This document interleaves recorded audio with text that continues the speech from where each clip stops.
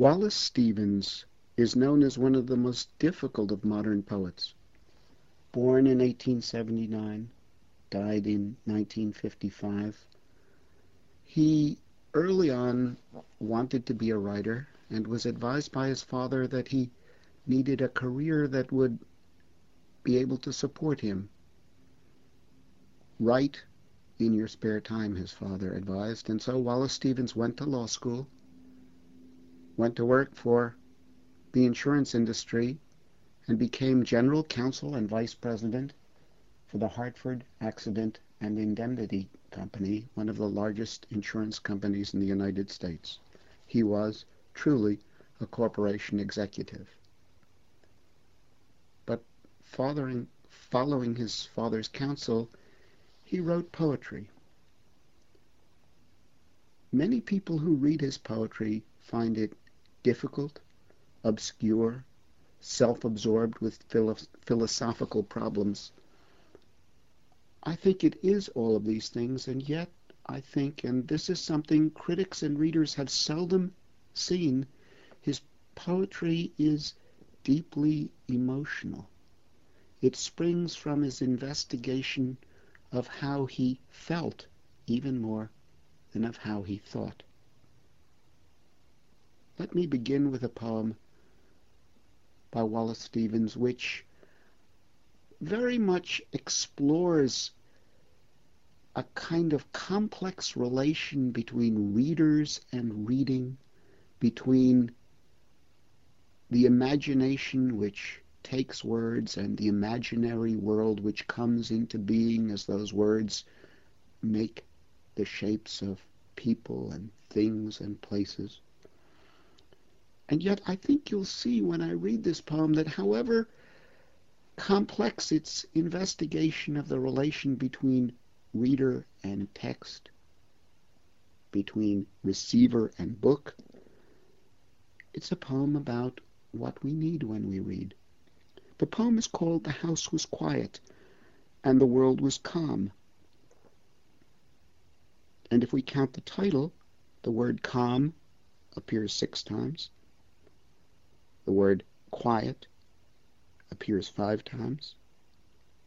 The word night appears 3 times.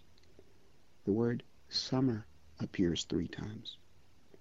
This is a poem about reading on a summer night and how everything is calm and quiet. The house was quiet and the world was calm. The reader became the book, and summer night was like the conscious being of the book. The house was quiet, and the world was calm. The words were spoken as if there was no book, except that the reader leaned above the page, wanted to lean, wanted much, most to be the scholar to whom his book is true, to whom the summer night is like a perfection of thought. The house was quiet because it had to be. The quiet was part of the meaning, part of the mind, the access of perfection to the page. And the world was calm. The truth in a calm world, in which there is no other meaning, itself is calm, itself is summer and night, itself is the reader leaning late and reading there. That is a wonderfully quiet and calm poem, a poem about how and the poem become one. I think many of Stevens' poems, perhaps most of his poems, begin not so much with an investigation of intellectual aspects of things, although they often seem to do this, but begin with feeling. Consider this remarkable, wonderful poem called "Tea at the Palace of Hoon." It's a kind of surreal title. It doesn't mean anything. It's an evening poem. The poem begins with the sunset. He tells us there's purple in the sky and It's a western day, which means that the sun is setting in the west. It is a time conventionally regarded as a lonely time. There's a you in this poem who calls it the loneliest air. After all, the evening is a time of endings. The day is completed, the light is going, the darkness is about to descend. But the poet is not lonely. The poet in this poem is, he says, no less was I myself. And he says he feels remarkable. He feels like there's an ointment. I think we're back in the world of Greece, or perhaps the world of the Hebrew Bible. Thou anointest my head with oil. There's an ointment sprinkled in his beard. There are songs that he hears, hymns he calls them, beside his ears. There's, even though he's perhaps in Hartford, Connecticut, there is a tide of an ocean sweeping through him. And he asks himself, where does this ointment come from? The ointment is a golden ointment at this point in the poem. The gold, color of rich, precious metals associated with kings, ties up with the purple, an imperial color, because it was the color of the emperors of Rome and the borders of their togas. Where does this ointment come from? And where are the songs, the hymns coming from? And what is this sea that seems to be sweeping through me? And as he asks those questions, he answers them. He says, everything royal and regal, everything holy and hymn-like, everything large and sweeping like the sea, everything came from myself. His words are, out of my mind, and my ears made. I was myself, he says, the compass of that sea. And then the poem, which is only 4 3-line stanzas long, concludes. And I won't prepare you for the final stanza. It is one of the glorious affirmations in all of poetry. Here is Tea at the Palace of Hoon by Wallace Stevens. Not less because in purple I descended the western day through what you call the loneliest air, not less was I myself. What was the ointment sprinkled on my beard? What were the hymns that buzzed beside my ears? What was the sea whose tide swept through me there? Out of my mind the golden ointment rained, and my ears made the blowing hymns they heard. I was myself the compass of that sea. I was the world in which I walked, and what I saw or heard or felt came not but from myself, and there I found myself more truly and more strange.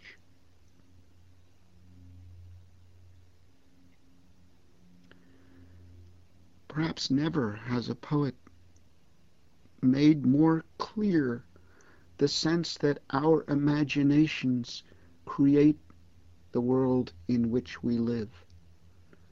Perhaps never has a poet made more clear how there are moments when we feel good about ourselves and celebrate not only ourselves but the whole world around us.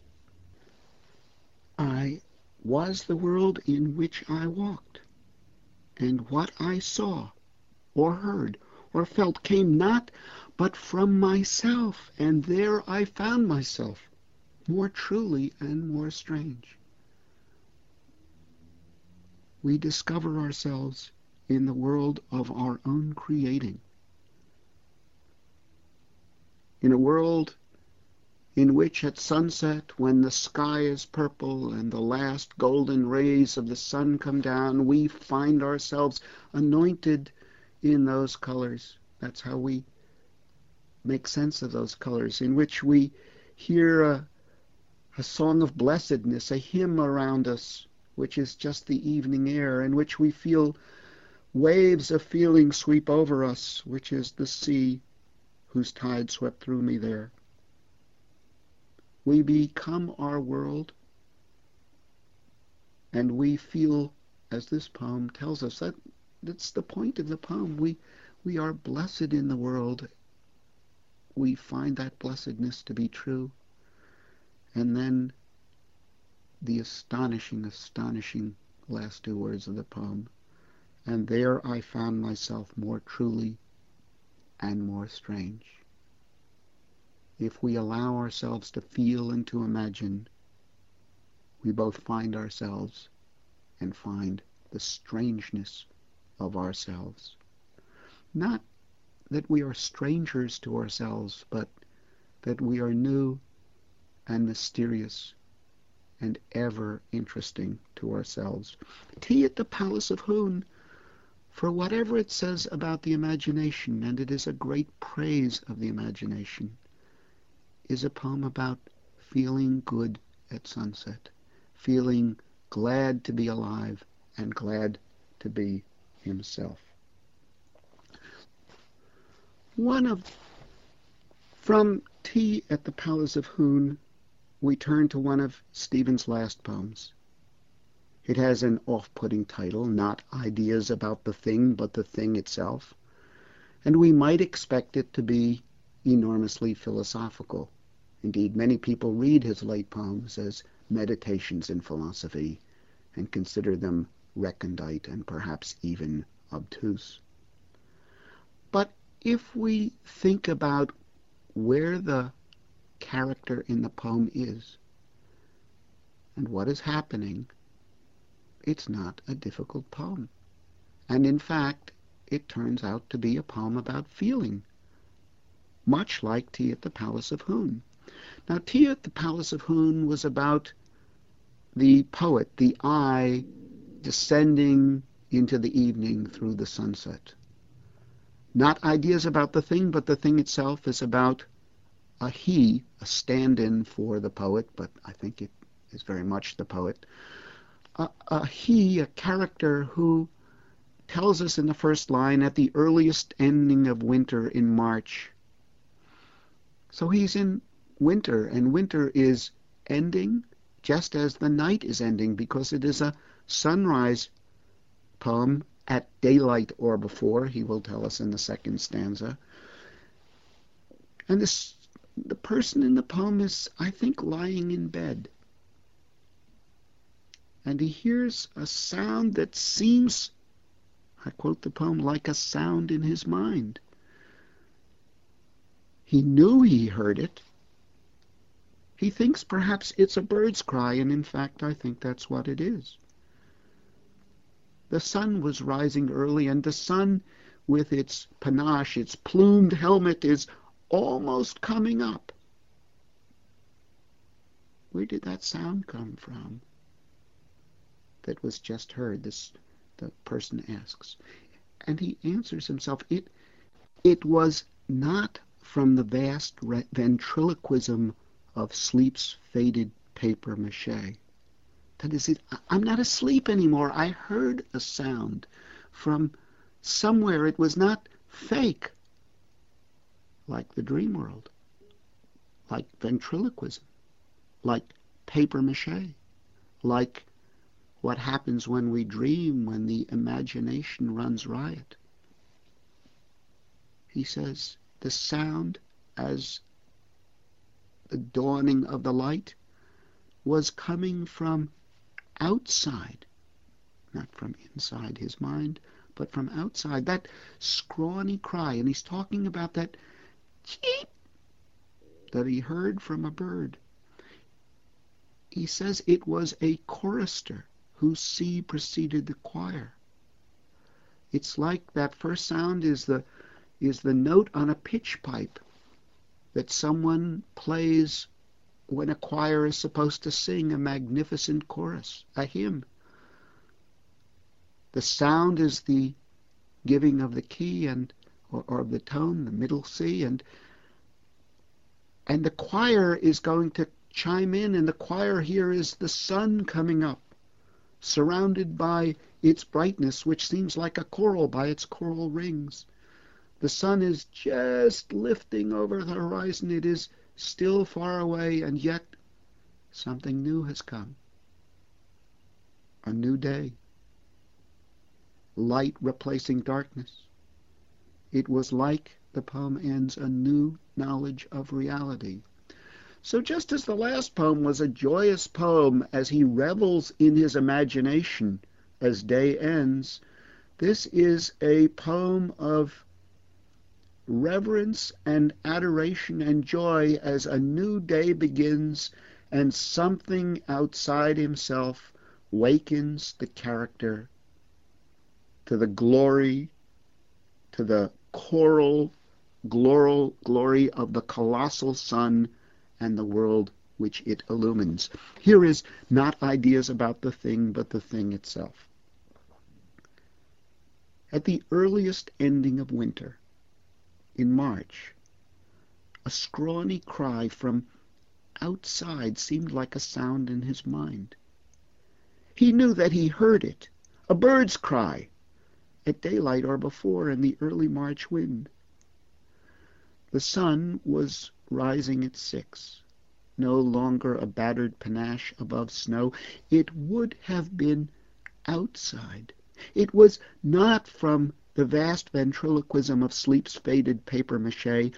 The sun was coming from outside. That scrawny cry, it was a chorister whose sea preceded the choir. It was part of the colossal sun, surrounded by its coral rings, still far away.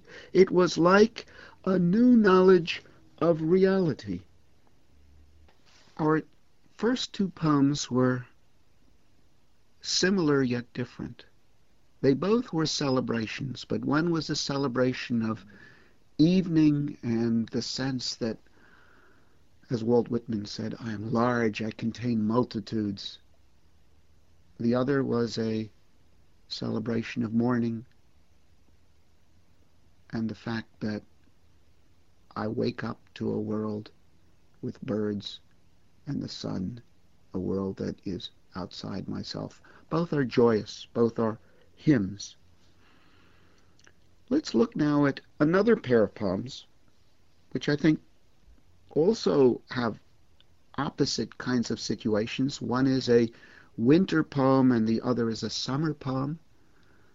But in this case, one deals with depression and despair and the other deals with something quite opposite. Both poems have strange titles. One is called The Man Whose Pharynx Was Bad and the other is called The Well-Dressed Man with the Beard.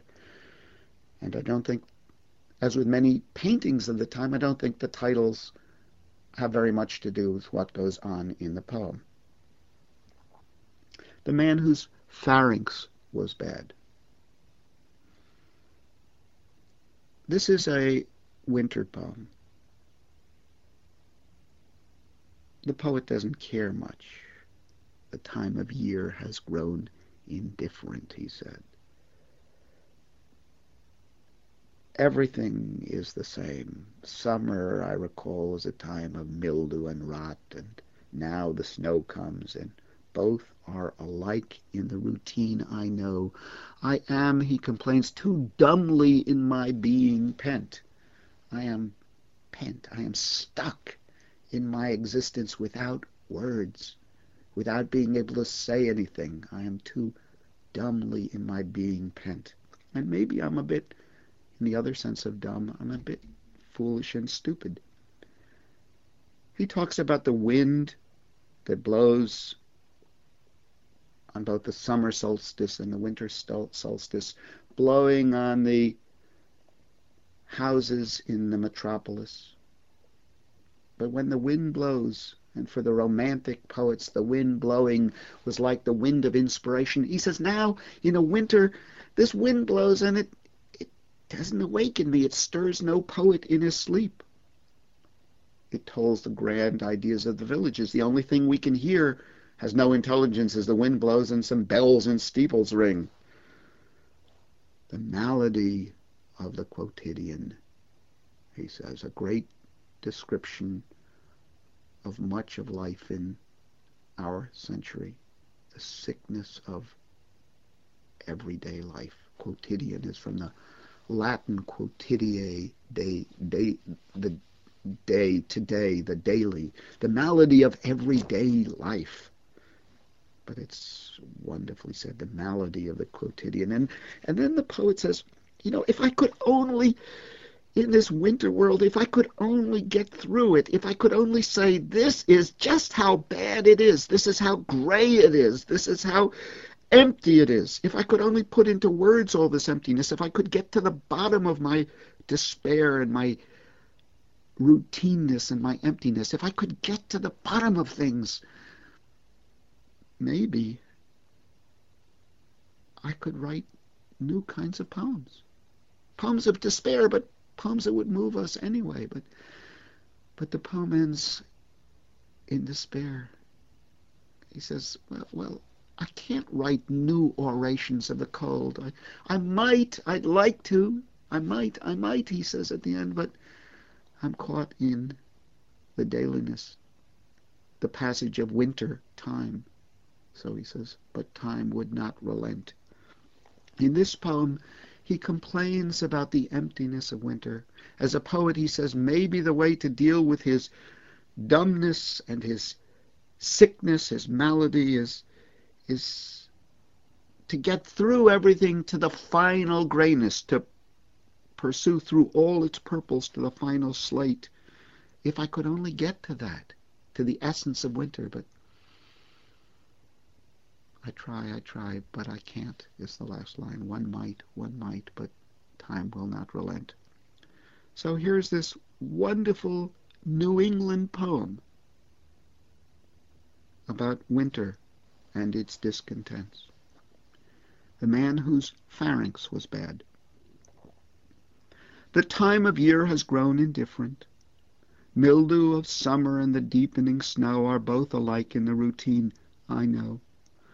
I am too dumbly in my being pent. The winter attendant on the solstices blows on the shutters of the metropoles, stirring no poet in his sleep, and tolls the grand ideas of the villages. The malady of the quotidian. Perhaps, if winter once could penetrate through all its purples to the final slate, persisting bleakly in an icy haze, one might in turn become less diffident, out of such mildew plucking neater mold and spouting new orations of the cold. One might, but time will not relent. Trapped in time and routine in a winter world, Stevens seems unbearably depressed. But then we turn to the well-dressed man with a beard.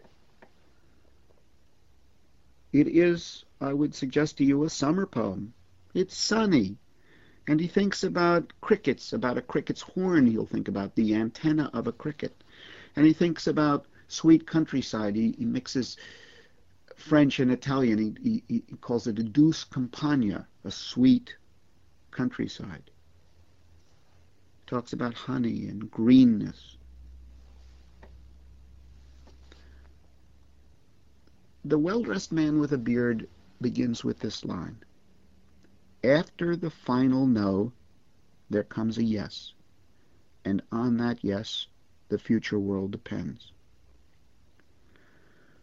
The man whose pharynx was bad was mired in routine and dumbness,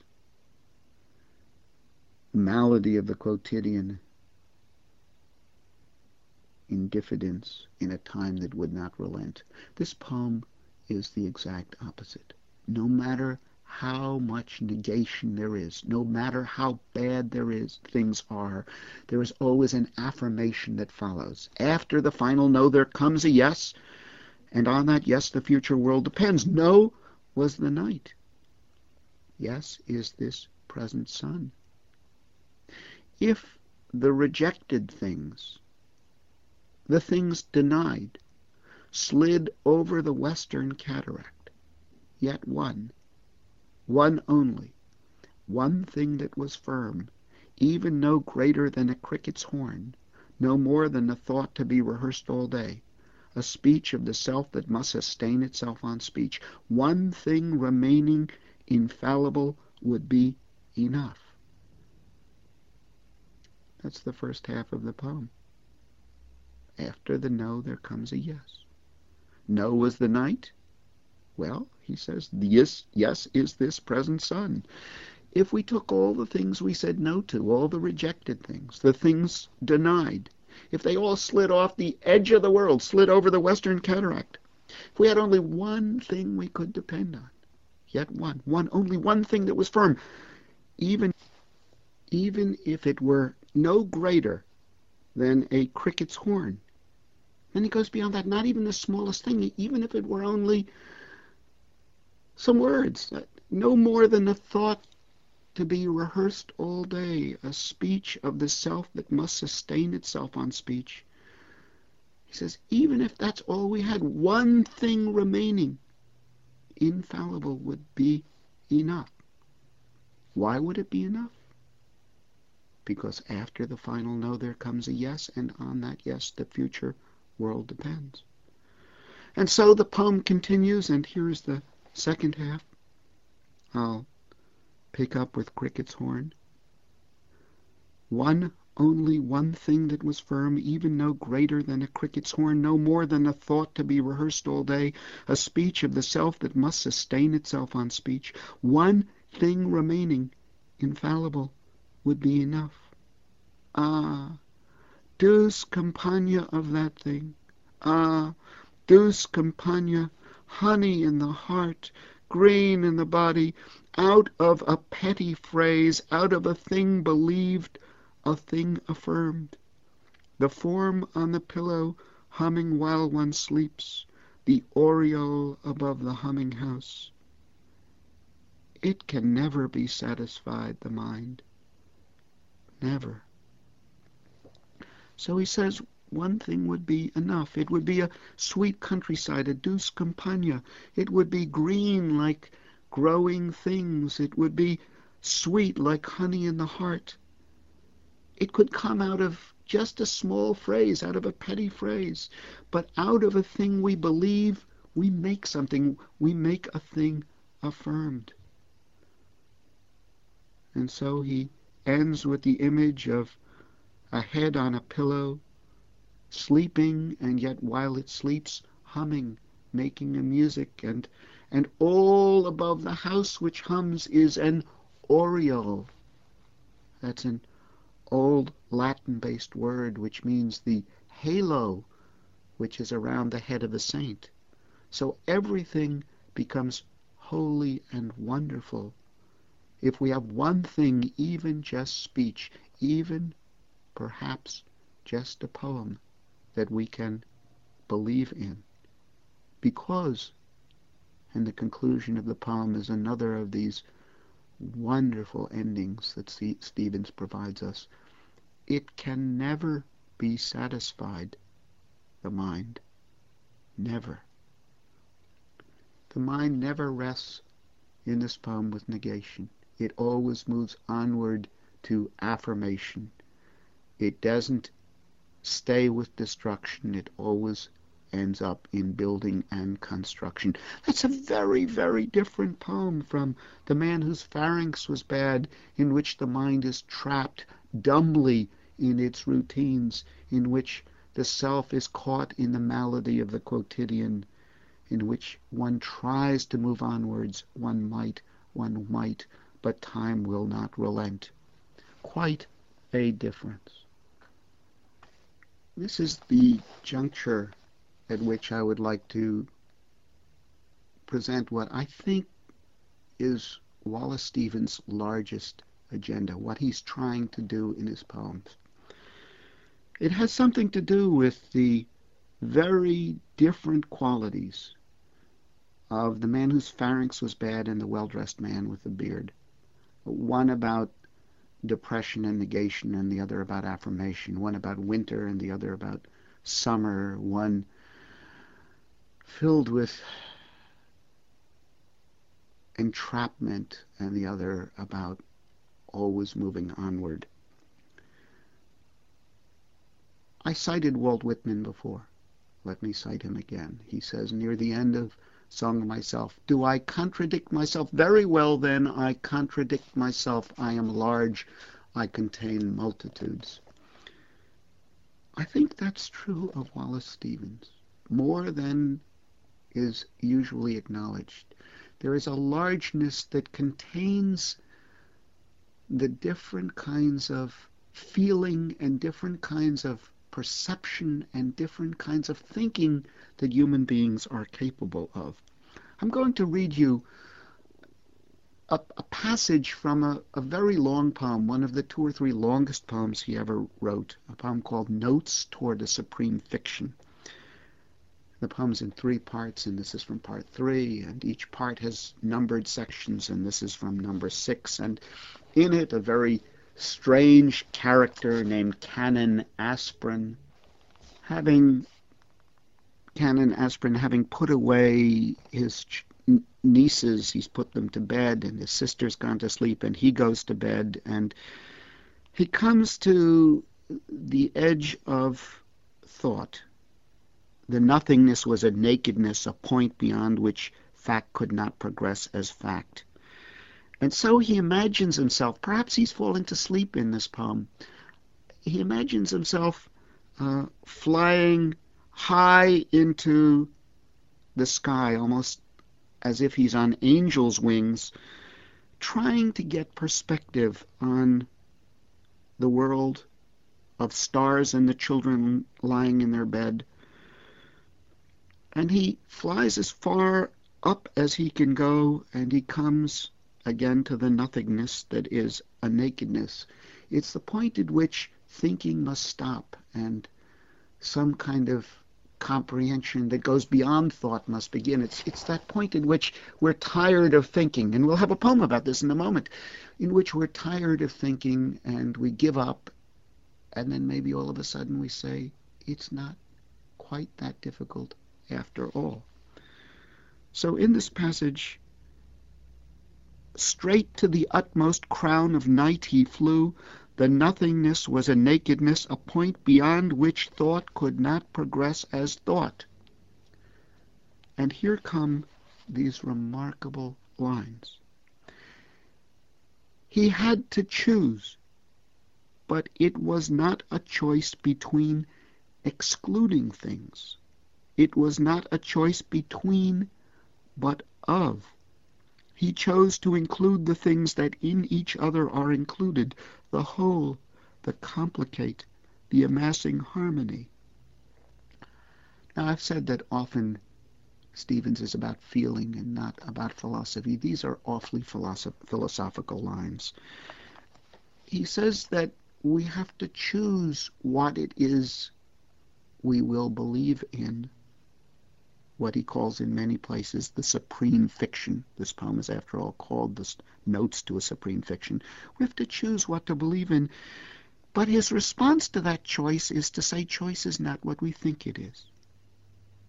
It was not a choice between excluding things. That is, you don't choose this and leave out that. But it was not a choice between excluding things. It was not a choice between but of. So our choice is not what to leave out, but what to include. It was not a choice between but of. He chose to include the things that in each other are included, the whole, the complicate, the amassing harmony. He chooses, as I think Stevens chooses, to include things that are included in each other. All opposites are included in one another. Plato taught us that centuries, millennia ago, that between good and bad there may be differences, but you can't have good without bad to define it. You can't have truth without falsity. You can't have fat without thin.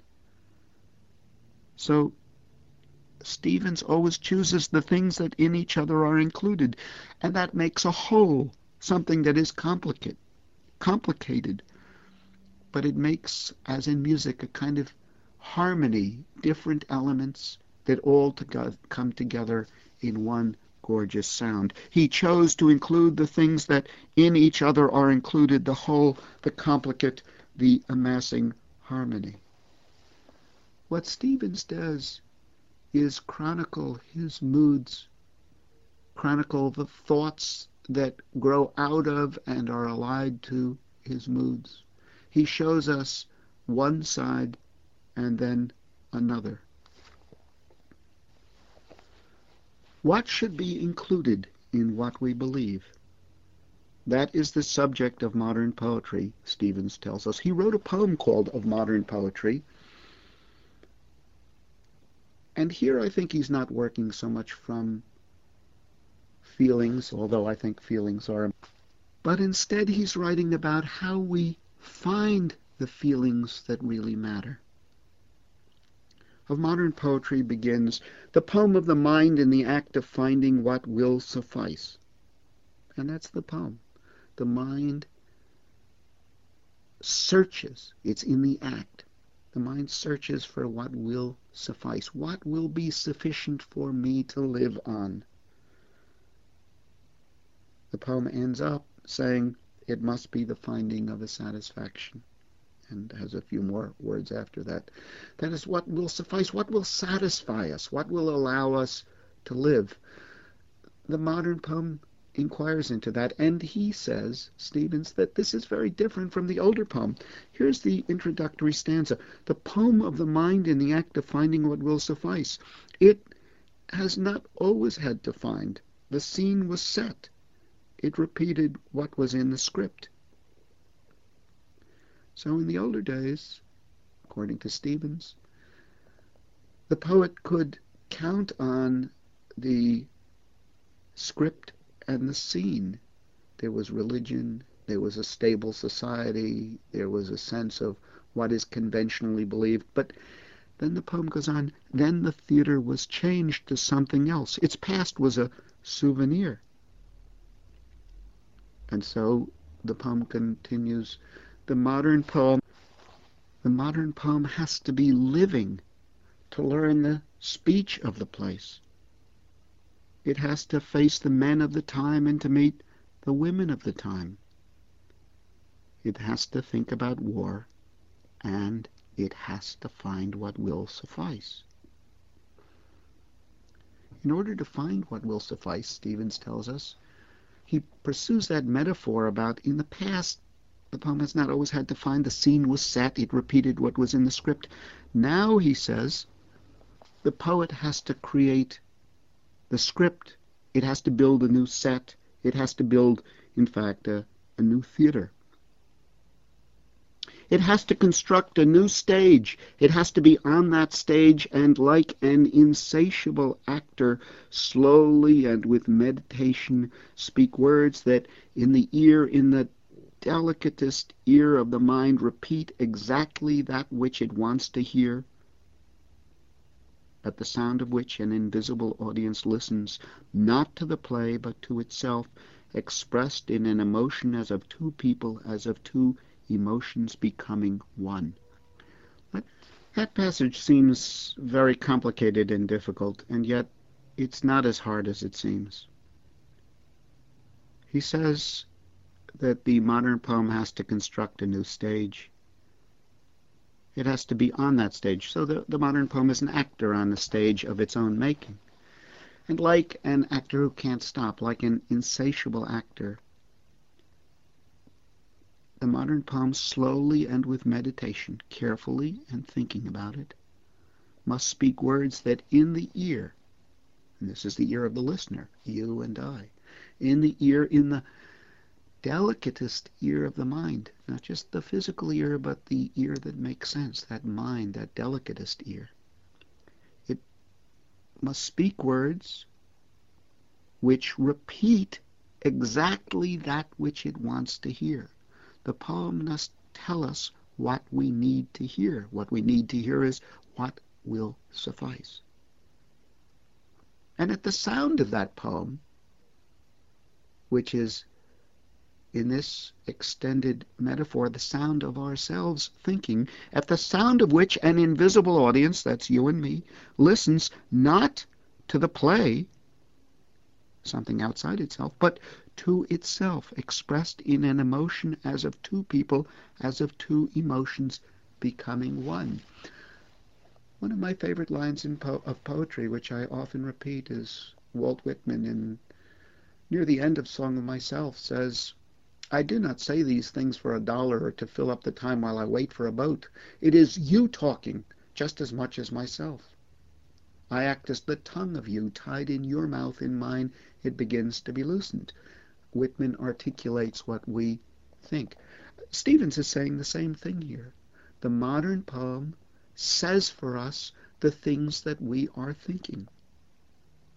And the actor, this modern poem, he's kind of making it up. He's like a jazz musician on a stage with a guitar, trying to figure out what the right notes are that will sound good to him and to us.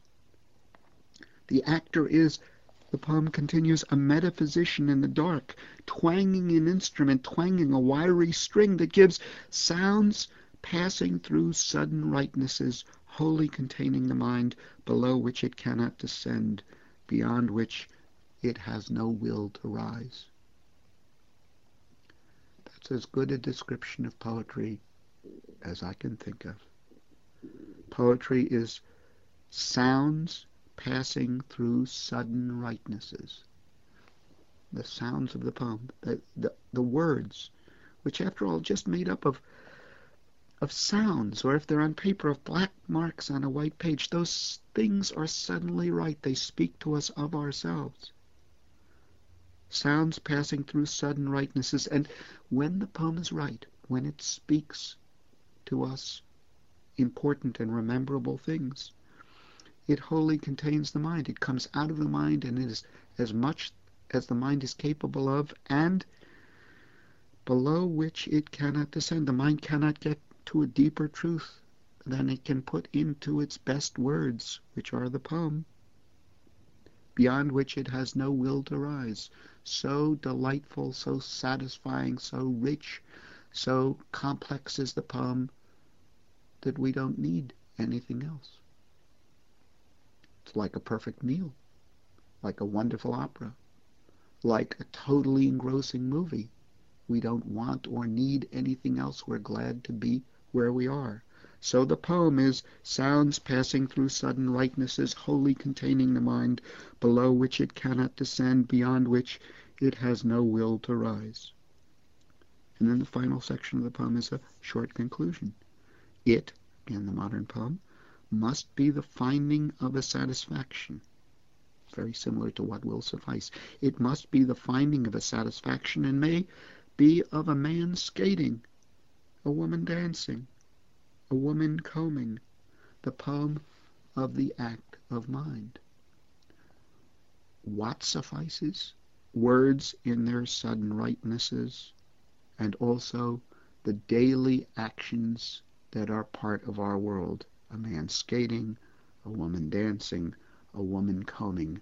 I always think, in reading these lines, of the pastels and paintings of Edgar Degas, who recognized that when ballerinas relax off stage, or when women take a bath and soap their neck, or when other women iron, that in these gestures of everyday life, in our bodies as they work in the world, is the stuff of painting, of art, that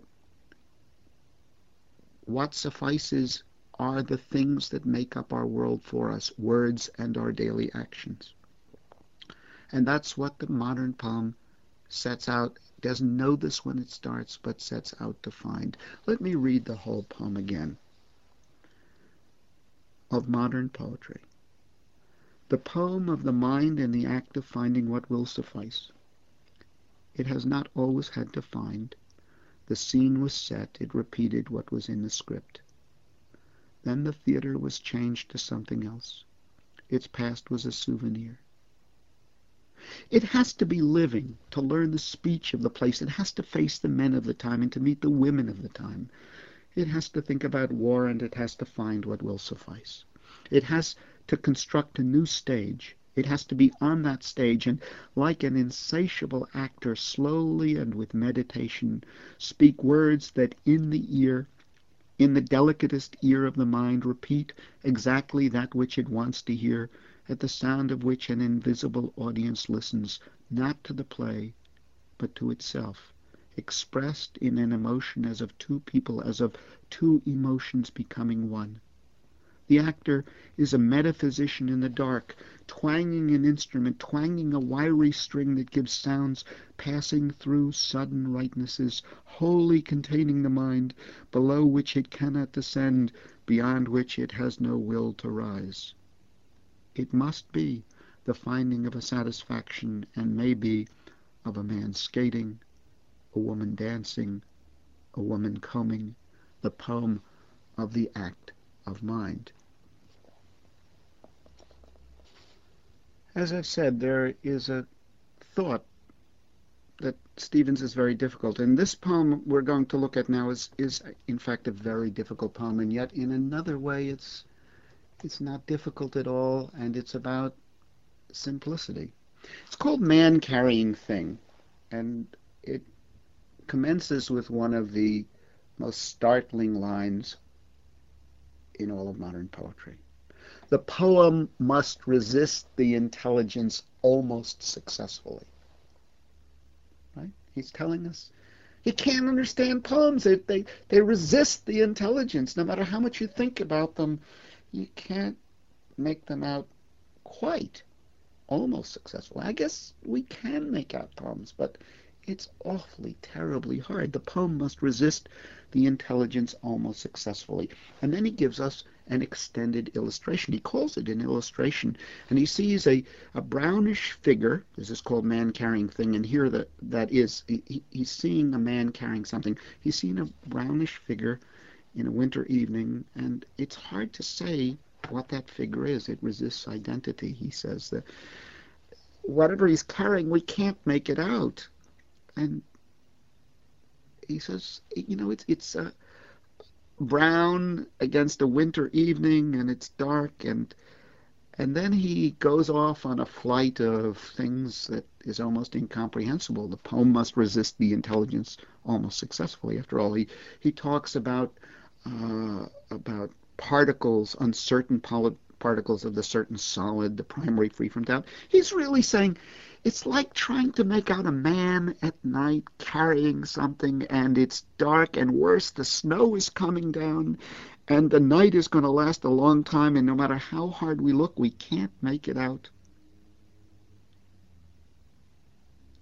And then after all of that, and you'll be very confused in the middle of the poem, at the end he says, we must endure our thoughts all night until the bright obvious stands motionless in cold.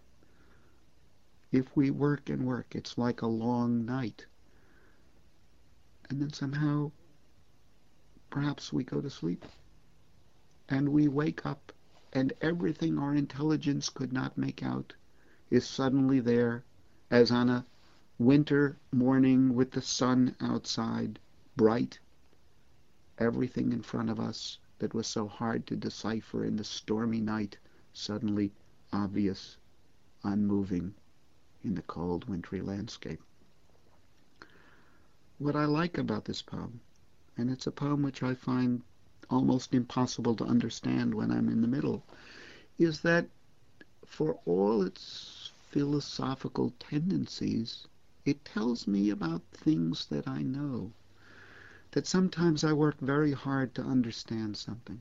I work and it doesn't make sense, and I work some more, and I take the pieces apart, and I try to make sense of how they go together and what's what, and nothing fits. And then time passes, and I come back to the poem, or to the problem in my life, or to the complex political situation, whatever it is that we come to. Then the day comes when we wake up and say, oh, that's it. The bright obvious stands motionless in cold. So complicated as the poem is, it's about not just perception, but about a certain kind of feeling. The feeling in classical Greece of Eureka! I've got it, when Archimedes discovered his famous principle, when he sat in a bath and watched the bath water rise and realized that volume displaces something equal to itself, or whatever he realized. It's that sense of a light going on, or in this case, the day rising and everything being brightly obvious. So here is this complicated poem, which I am suggesting is maybe not so complicated after all. Man carrying thing. The poem must resist the intelligence almost successfully. Illustration. A brune figure in winter evening resists identity. The thing he carries resists the most necessitous sense. Accept them, then, as secondary, parts not quite perceived of the obvious whole, uncertain particles of the certain solid, the primary free from doubt, things floating like the first 100 flakes of snow out of a storm we must endure all night, out of a storm of secondary things, a horror of thoughts that suddenly are real. We must endure our thoughts all night until the bright obvious stands motionless in cold. Let us really push ourselves and look at two more poems by Wallace Stevens. Again, a pair of what I would consider opposites. The first is called The Poems of Our Climate. It's in 3 parts.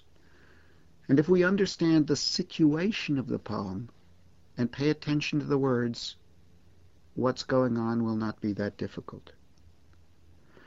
The poet is looking at a bowl of carnations. They're pink and white, and they're in water in this porcelain bowl, and they represent the kind of complete simplicity that we so often desire. Getting away from everything except perfection. The flowers are perfect. They have a fragrant scent. The bowl has clear water in it. It's white, and that's all there is. He thinks, like to fall into this world of absolute, simple perfection. Here's section 1. Clear water in a brilliant bowl, pink and white carnations. The light in the room more like a snowy air reflecting snow, a newly fallen snow at the end of winter when afternoons return. Pink and white carnations. One desires so much more than that.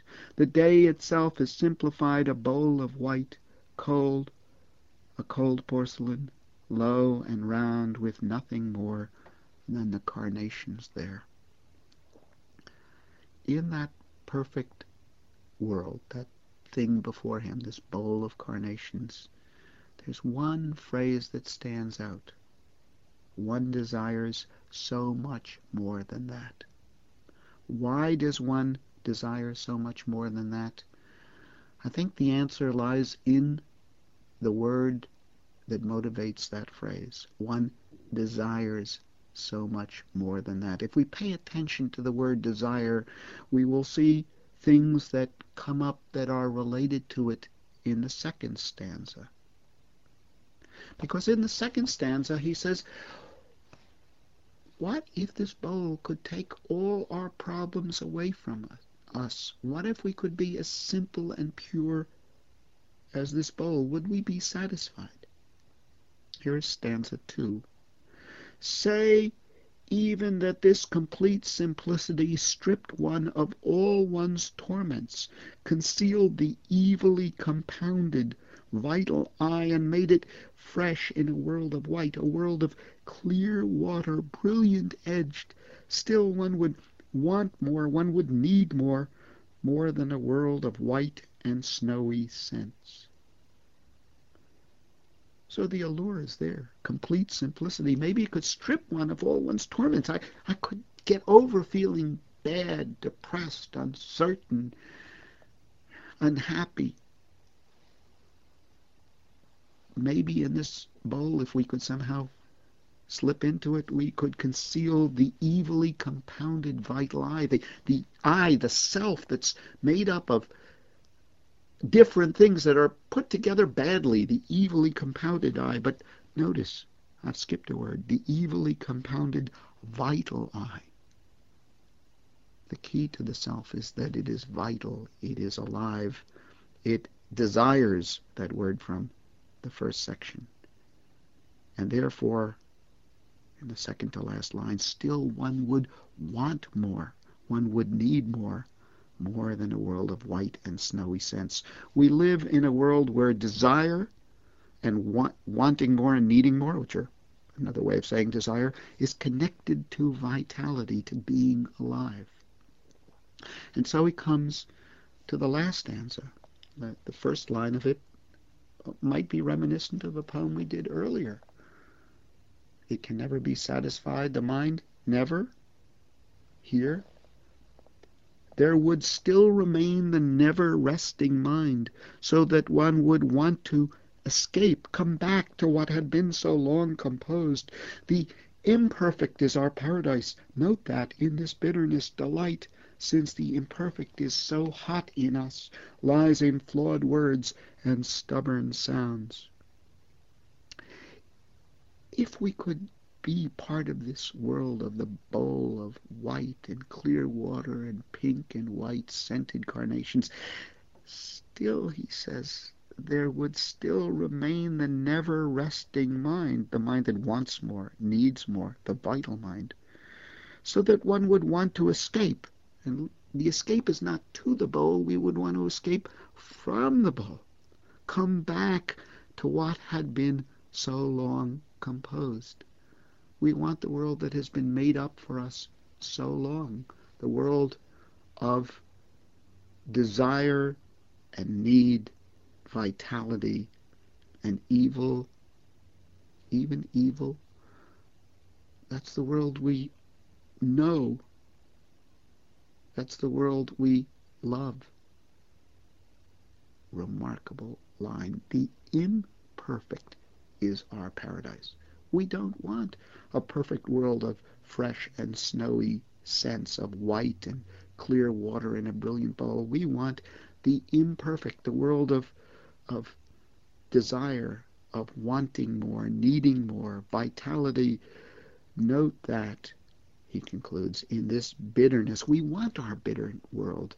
Note that in this bitterness, delight, since the imperfect is so hot in us.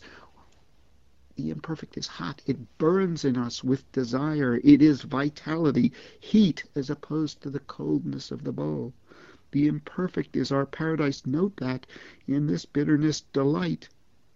And I mentioned before, things are opposites define each other. Can there be delight without bitterness? The poem suggests maybe not. Note that in this bitterness, delight, since the imperfect is so hot in us, lies in flawed words and stubborn sounds. Maybe the words that don't quite do what we want, that resist the intelligence almost successfully. Maybe the sounds that are so hard to turn into perfection. Maybe words and sounds, the making of poetry or of songs or of theater or of talking to ourselves or whatever, maybe that gives us more satisfaction than perfect flowers in a perfect bowl that has nothing to do with torment. Maybe we like our torment because it is not only ours, but because only in a world of torment can delight be so wonderful. Only in a world where it's so difficult to say what we mean can we feel quite such joy in sounds passing through sudden rightnesses, as he spoke of it in modern poetry. So Poems of Our Climate is about the joy here, mixed with bitterness, mixed with imperfection, the joy we find in imperfection and in things that do not come together as wonderfully and fluidly and perfectly as those pink and white carnations in the brilliant bowl. And we end with a long poem, it's 2 pages long, called The Idea of Order at Key West. I often think that if we know what is happening in a poem, we've gone a long way towards knowing what the poem is about and what it's doing. So let me tell you what is happening in this poem. Wallace Stevens and a friend of his whose name is Ramon Fernandez, we only find out about him near the end of the poem, are out in the evening, I think, strolling along a boardwalk above the beach. They're at Key West, and they hear from the distance a woman singing. She's singing a song about the ocean. Not inappropriate, since she's singing at a nightclub near the ocean.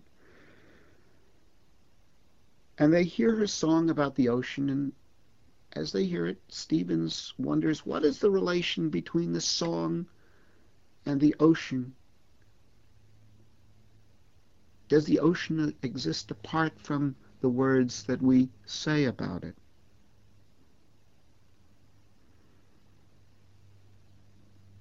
I think what I'll do is read the first half of the poem. What you'll want to notice is that the sea is itself. It is not a mask.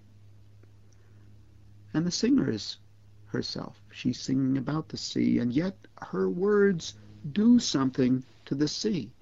As she sings about the sea takes on the shape of her words. She sang beyond the genius of the sea.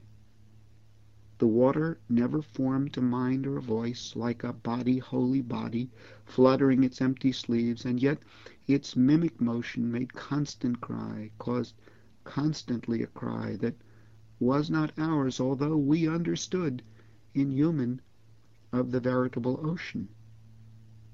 The sea was not a mask, no more was she. The song and water were not medleyed sound, even if what she sang was what she heard, since what she sang was uttered word by word. It may be that in all her phrases stirred the grinding water and the gasping wind, but it was she, and not the sea, we heard. For she was the maker of the song she sang. The ever-hooded, tragic-gestured sea was merely a place by which she walked to sing. Whose spirit is this, we said, because we knew it was the spirit that we sought, and knew that we should ask this often as she sang. If it was only the dark voice of the sea that rose, or even colored by many waves, if it was only the outer voice of sky and cloud of the sunken coral water-walled, however clear, it would have been deep air, the heaving speech of air, a summer sound repeated in a summer without end and sound alone. But it was more than that, more even than her voice and ours among the meaningless plungings of water and the wind, theatrical distances, bronze shadows heaped on high horizons, mountainous atmospheres of sky and sea. We stop there for a minute. The first stanza, the sea is there, water never formed to mind or voice, like a body, holy body. It's just there, it's physical, fluttering its empty sleeves, the waves curling over and crashing on themselves. There's nothing in the middle of that wave. There are no surfers out there, so it's like empty sleeves. It seems to be speaking, and yet its mimic motion made constant cry, caused constantly a cry that was not ours, although we understood inhuman of the veritable ocean. So the sea seems to speak something to us. But the sea is itself. It's not a mask. No more was she.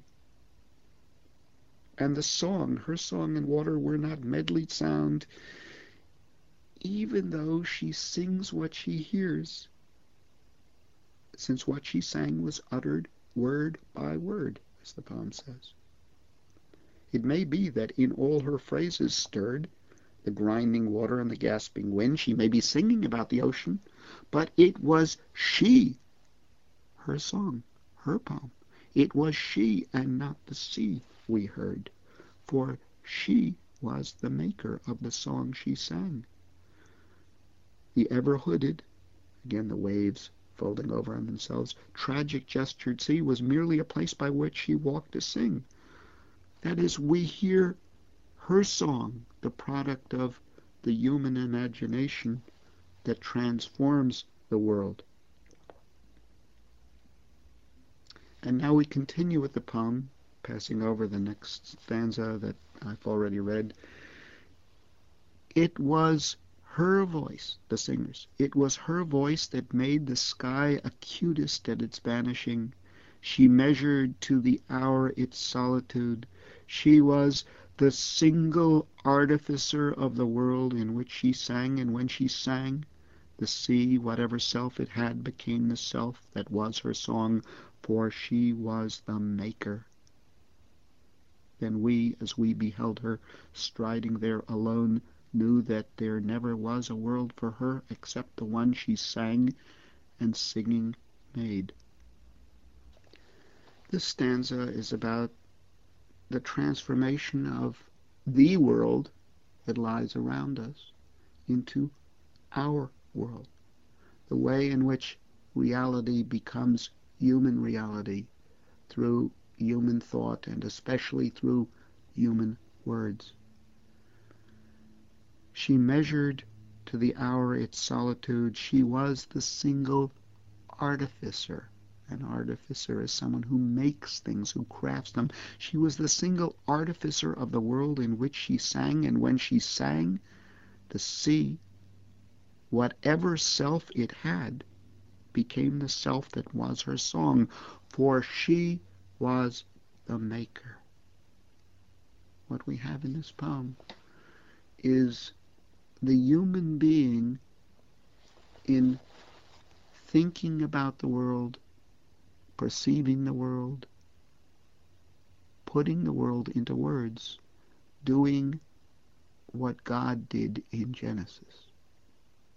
In the beginning, God created the heavens and the earth. Here, and when she sang, the sea, whatever self it had, became the self that was her song, for she was the maker. Samuel Taylor Coleridge, at the start of the 19th century, wrote in a very famous passage in his Biographia Literaria that the human imagination is similar to what he called the divine I am, that just as God created the world, the human imagination recreates the world in the very act of perception, which he called the primary imagination. We see things, and as we see them, we shape them and give them meaning and give them sense. But then he said there was a secondary imagination in which what we all do is done consciously by the poet who shapes things into a new reality.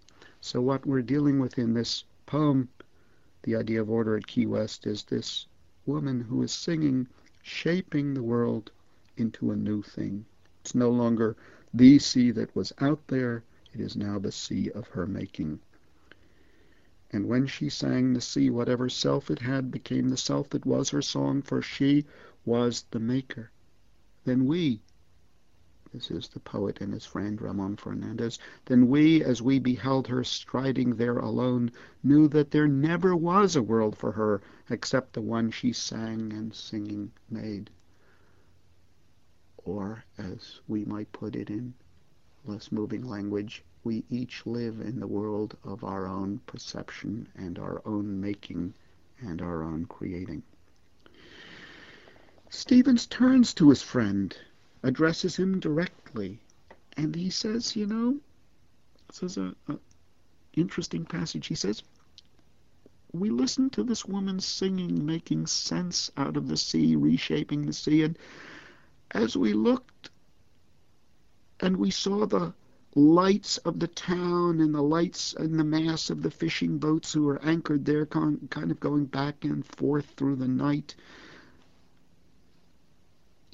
didn't we kind of make sense of the world visually through these lights and colors, mastering the night and portioning out the sea, just as the singer made sense of the ocean by putting it into words? Didn't we, as we looked at the night, make not just sense, but something beautiful and meaningful out of what we saw in this nighttime seascape?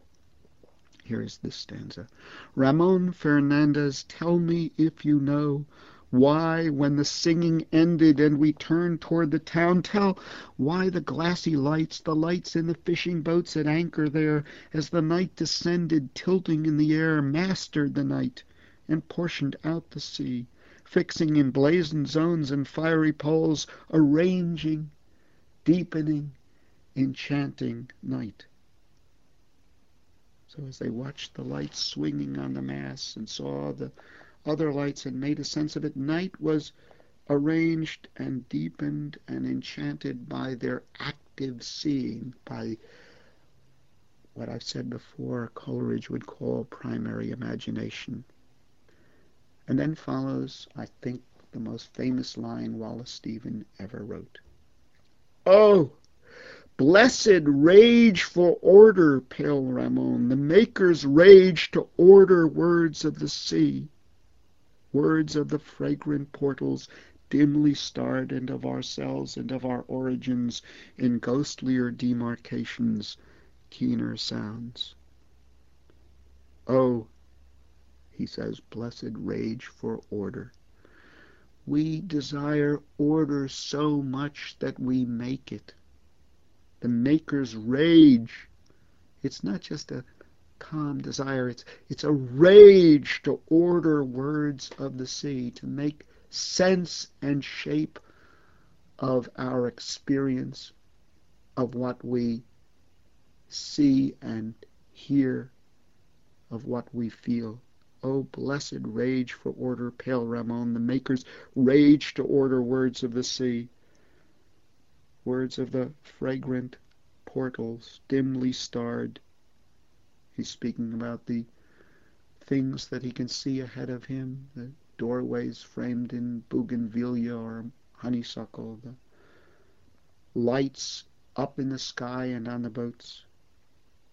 We want to arrange the words of our senses, which are not alphabetical words, but the things we take in, and also the words of ourselves and of our origins. We want to make sense of ourselves and where we came from and who we are in ghostlier demarcations, keener sounds. We make sense of everything by turning it into words which are ghostlier, more of the spirit and less physical, but still mark out things. They demarcate things. We remember above in the poem he talked about mastering the night and portioning out the sea, fixing in blazoned zones and fiery poles. Words do that. They may be ghostly, but they mark out the world. They do it through the abstractness of words and the keenness of sounds, and of ourselves and of our origins in ghostlier demarcations, keener sounds. And he returns at the very end to the woman's song, where the words of the sea, the crashing of the waves, have been made into a new and even more vital music. In some ways, this poem is similar to poems of our climate. It too ends with a praise of poetry for what it does. In the former poem, it was delight, since the imperfect lies so hot in us, lies in flawed words and stubborn sounds. Here it is, words of the fragrant portals, and of ourselves and of our origins in ghostlier demarcations, keener sounds. But in the previous poem, his love of poetry and words was because it was an alternative to and escape from our desire for perfection. Remember? Delight, since the imperfect is so hot in us. He wants to get away from the world that makes so much sense of pink and white carnations. And in this poem, the idea of order at Key West, he says, we have such a need to take of the strange things around us, the crashing waves, the lights at night, the songs we hear, our questions about ourselves and our origins. We have such a need to make order. Oh, blessed rage for order, pale Ramon, the maker's rage, to order words of the sea. So although both poems praise the imagination, the use of words, and poetry, one praises them as an escape from order and perfection, and the other says, no, it is the drive for order that motivates words. Which view is ultimately right? I don't think that we can say. There is no right, after all. It was not a choice between excluding things. It was not a choice between but of. He chose to include the things that in each other are included, the whole, the complicate, the amassing harmony. Quite a poet, Wallace Stevens.